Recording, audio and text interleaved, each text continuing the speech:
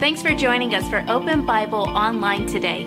Open Bible Baptist Church has been in South Jersey for over 60 years. We love this community and we want to be a help to you. In order to help us help you in the best way possible, would you do us a favor? Please fill out the digital connection card posted in this link. Here you could post prayer requests and also ask any questions you may have about Open Bible. If you'd like to give today, you could give online in less than 2 minutes. Visit openbiblenj.org for more information. Thanks again for joining us today. Now enjoy the service. All right, it has been a blessing to have Don Brown. Is this the third or fourth time, I think, now that you've done the Bible study on Wednesday nights? Fourth. So that has been awesome to be called your friend and see you in the ways that you've grown over these last years. So, brother, the rest of the time is yours. We look forward to what you have to share with us. Thank you, sir. If you could open your Bibles up to Judges chapter 6. And we're going to be looking at verses 1 through 13.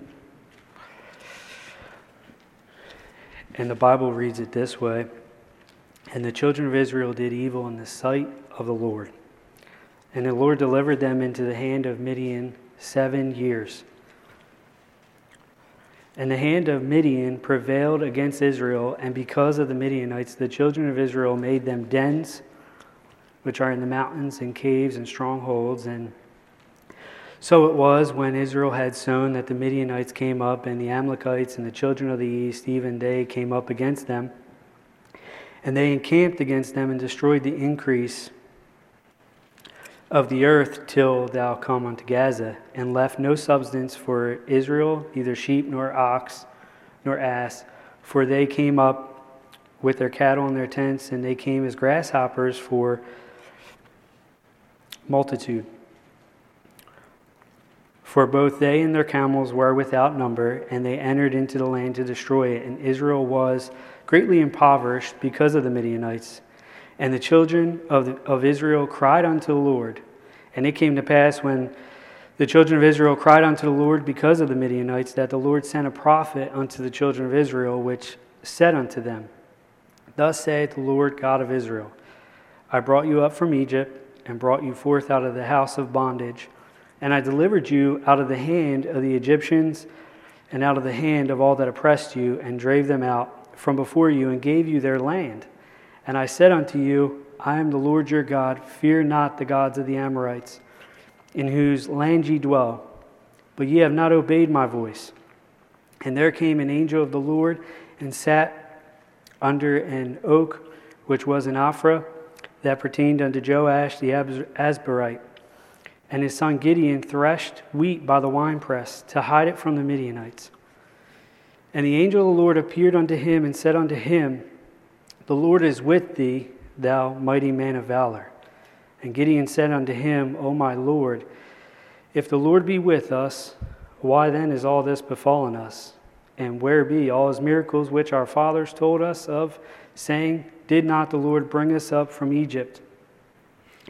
But now the Lord hath forsaken us, and delivered us into the hands of the Midianites. Let's pray. Father, I thank you for the privilege and opportunity it is to open your word. I thank you just for who you are. I pray that our hearts would be attentive, and that you would remove any distractions from our mind, and that you would be glorified in this hour. Father, I pray that you would speak to us this hour, as you know all the needs. I have nothing to say. You have everything to say. Father, I thank you. I give you the praise, the honor, and the glory. In Jesus' name, amen. So we have to realize that every decision that we make doesn't just affect you. It affects everyone, whether you see it or not. And Philip Keller said it this way: the enduring alienation of the Arab and Israeli nations stands as a solemn reminder that no man is an island who lives alone to himself. Whatever we do touches 1,000 other lives and bears directly upon unaccounted other careers.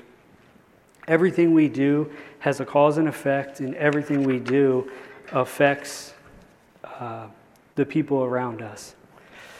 I just want to talk with you a couple of things that God showed me through the life of Gideon. First, we see that there's grace for the humble. If you look over to in chapter 6, verses 12 to 13, the Bible reads it this way: "And the angel of the Lord appeared unto him and said unto him, The Lord is with thee, thou mighty man of valor. And Gideon said unto him, O my Lord, if the Lord be with us, why then is all this befallen us, and where be all his miracles which our fathers told us of, saying, Did not the Lord bring us from Egypt? But now the Lord hath forsaken us and delivered us into the hands of the Midianites." Gideon heard all about the great works of God in the past, yet he wondered why he did not see the same great works in his day. Gideon thought the problem was with God, but when really with God, not with him or with the nation of Israel as a whole. In truth, Israel forsook God. God did not forsake Israel. And so we what a powerful thing that is there, is that even when we don't think much of ourselves, God thinks highly of us, which you see it here. And we see that Gideon didn't think much of himself, because if we look a couple verses down to verse number 15,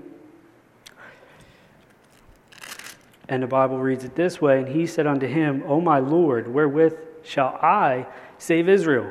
Behold, my family is poor in Manasseh, and I am the least in my father's house." So even when God called him out, he still didn't think much of himself, because of the condition of how poor he and his family were. Gideon had might to go forth in, but he could not see himself as someone who could do great things for God. He thought of himself as insignificant from the smallest clan in his tribe, and that he was the least in his own family. Gideon was correct. He could not save Israel, but a great God could use a small and weak Gideon to rescue Israel. So we see God's grace in how he encouraged and was showing Gideon who he could be with God. And secondly, we see that there's grace for the obedient. If you turn over to Judges chapter 7, and we're going to look at verses 2 and 3, it says, "And the Lord said unto Gideon, The people that are with thee are too many for me to give the Midianites into their hands, lest Israel vaunt themselves against me, saying, My own hand hath saved me. Now therefore go to proclaim in the ears of the people, saying, Whoever is fearful and afraid, let him return and depart early from Mount Gilead. And there returned of the people 22,000, and there remained 10,000. So God called Gideon to deliver Israel out of the hands of the Midianites, but there were a lot of Midianites and not a lot of Israeli people. And so when God called him to do this, this was a great test of Gideon's faith. And Gideon was probably surprised at the number of men who were afraid to fight, but God wanted the odds so bad that the victory would clearly be his alone. So imagine you have 22,000 people that you're getting ready to go to battle, and God says, okay, let everybody who's fearful and afraid to go back to their house. And or 32,000, I'm sorry. You say that, and then 22,000 just get up and leave. And there's over 100,000 of the Midianites. It kind of looks a little lopsided, almost as if it's like impossible. But Gideon obeyed God. He obeyed him to what he said. He even cut down the army that much more, because then he said, take them to the river, and whoever laps them up as a dog, those will be who I keep. And he shrunk it down to about 300. So you got 300 men and about 135,000 Midianites. It looks nearly impossible from a human perspective, but with God, everything is possible. And so then, as God would have it, not only does He give you grace for the humble and grace for obedience, but also we see there's grace. He gives grace for the victory. And we see this in Judges chapter 7 and verses 20 through 22 that read it this way. And the three companies blew the trumpets and brake the pitchers and held the lamps in their hands and the trumpets in their right hands to blow withal, and they cried, "The sword of the Lord and of Gideon." And they stood every man in his place round about the camp, and all the host ran and cried and fled. And the 300 blew the trumpets, and the Lord set every man's sword against his fellow, even throughout all the host. And the host fled to Bethsheba in Zerath, and to the border of Abimah-Maholah unto Tabith. So we see that trumpets, empty pitchers, and lamps aren't exactly what you'd think you'd use to wage a successful warfare, but because the Lord was behind the battle, the Israelites achieved complete victory with these weapons. Without a doubt, this was a victory that could only come from God. Israel did not have conventional weapons, thus their faith was in the Lord. If we are right with God and following His plans, He will give us complete victory. Just as Jacob the deceiver became Israel a prince with God, as Simon the unstable one became Peter a rock, as Saul the persecutor of God's people became Paul,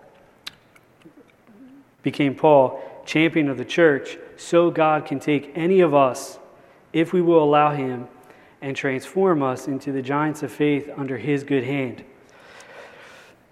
And when I've read this story and I see how God laid it all out, it reminds me of salvation and what was done on the cross. Because just like Gideon, God gave us victory through His only begotten Son, Jesus Christ the Lord. And we see that in John 3, chapter 3, verse 16 and 17. It says, "For God so loved the world that He gave His only begotten Son, that whosoever believeth in Him should not perish, but have everlasting life. For God sent not His Son into the world to condemn the world, but that the world through Him might be saved." And another thing that I see is like Gideon, the odds are stacked. Like Gideon, the odds are stacked against us because of our sin. And we cannot overcome it, but by and through Jesus Christ the Lord. And we see this in Romans chapter 3, verse 19, that says, "Now we know that what things soever the law saith, it saith to them who are under the law, that every mouth may be stopped, and all the world may become guilty before God." And a couple verses down from that in 23, it says, "For all have sinned and come short of the glory of God." And then we see in Romans 5:8 that, "But God commended His love toward us, in that while we were yet sinners, Christ died for us. Much more then, being now justified by His blood, we shall be saved from wrath through Him." So we see our need for Christ and what He did. And we see in Romans 5:19 that says, "For as by one man's disobedience many were made sinners." The reason why we have to die, the reason why we deal with cancer, the reason why we deal with any of those things is because of what was done with Adam and Eve. But we see that by one man's obedience, the obedience of one, shall many be made righteous. His righteousness is imputed to us through the blood of Jesus Christ. And we see, not only do we see what He did for us, but then we also see that Jesus Christ is the only way and the only mediator between God and man. When we surrender our lives to Him, everything we need or could want is found in Him. And we see this in 1 Timothy chapter 2, verse 5. For there is one God and one mediator between God and men, the man Jesus Christ, who gave Himself a ransom for all to be testified in due time. And when we give our lives to Christ and we surrender and we realize that we're a sinner, we then have everything imputed to us. And we see that in 1 Corinthians 1, verses 30 and 31. It says, "But of Him are ye in Christ Jesus, who of God is made unto us wisdom and righteousness and sanctification and redemption, that according as it is written, He that glorieth, let him glory in the Lord." And then I want to just show you, even through everything after Gideon overcame the Midianites by the hand of God, Israel then wanted Gideon and his family to rule over them. And I just want you to see Gideon's response at the end in Judges chapter 8, in verses 22 and 23. And it reads this way. "Then the men of Israel said unto Gideon, Rule thou over us, both thou and thy son, and thy son's son also, for thou hast delivered us from the hand of Midian. And Gideon said unto them, I will not rule over you, neither shall my son rule over you. The Lord shall rule over you." And believe it or not, God saw Israel's heart. He saw Gideon's heart, their motivations, what they truly wanted.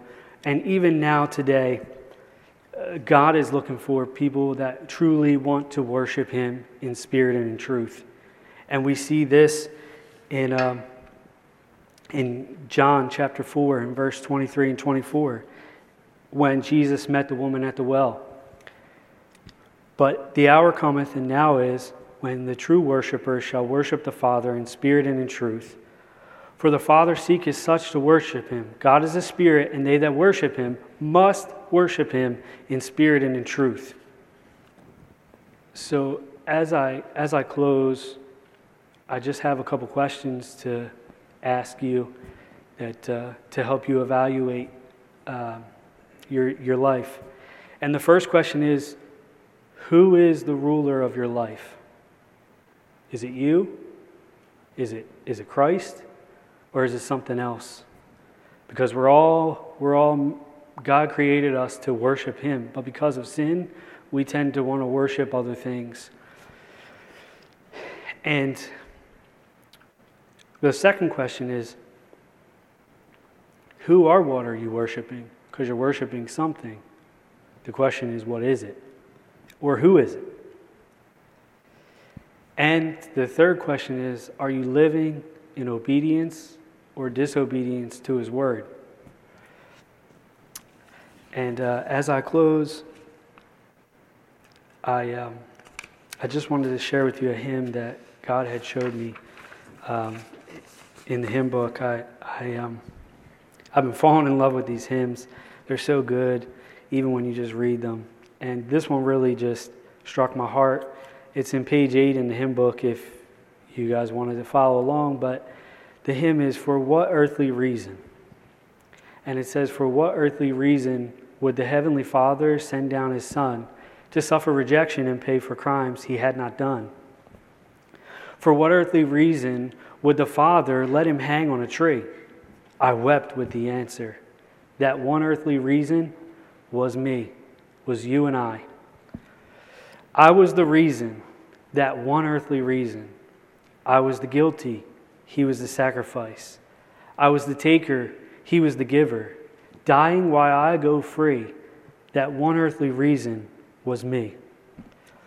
The fairest of angels were not summoned from the throne up in the sky to purchase my pardon. Not even the angels could die. The only provision for my freedom was destined to be the sweet Lamb of glory, and His only reason was me. I was the reason, that one earthly reason. I was the guilty, he was the sacrifice. I was the taker, he was the giver, dying while I go free, that one earthly reason. Let's close in prayer. Father, I just thank you for the privilege and opportunity it is to be in your house, to be able to worship you in prayer and also just in preaching.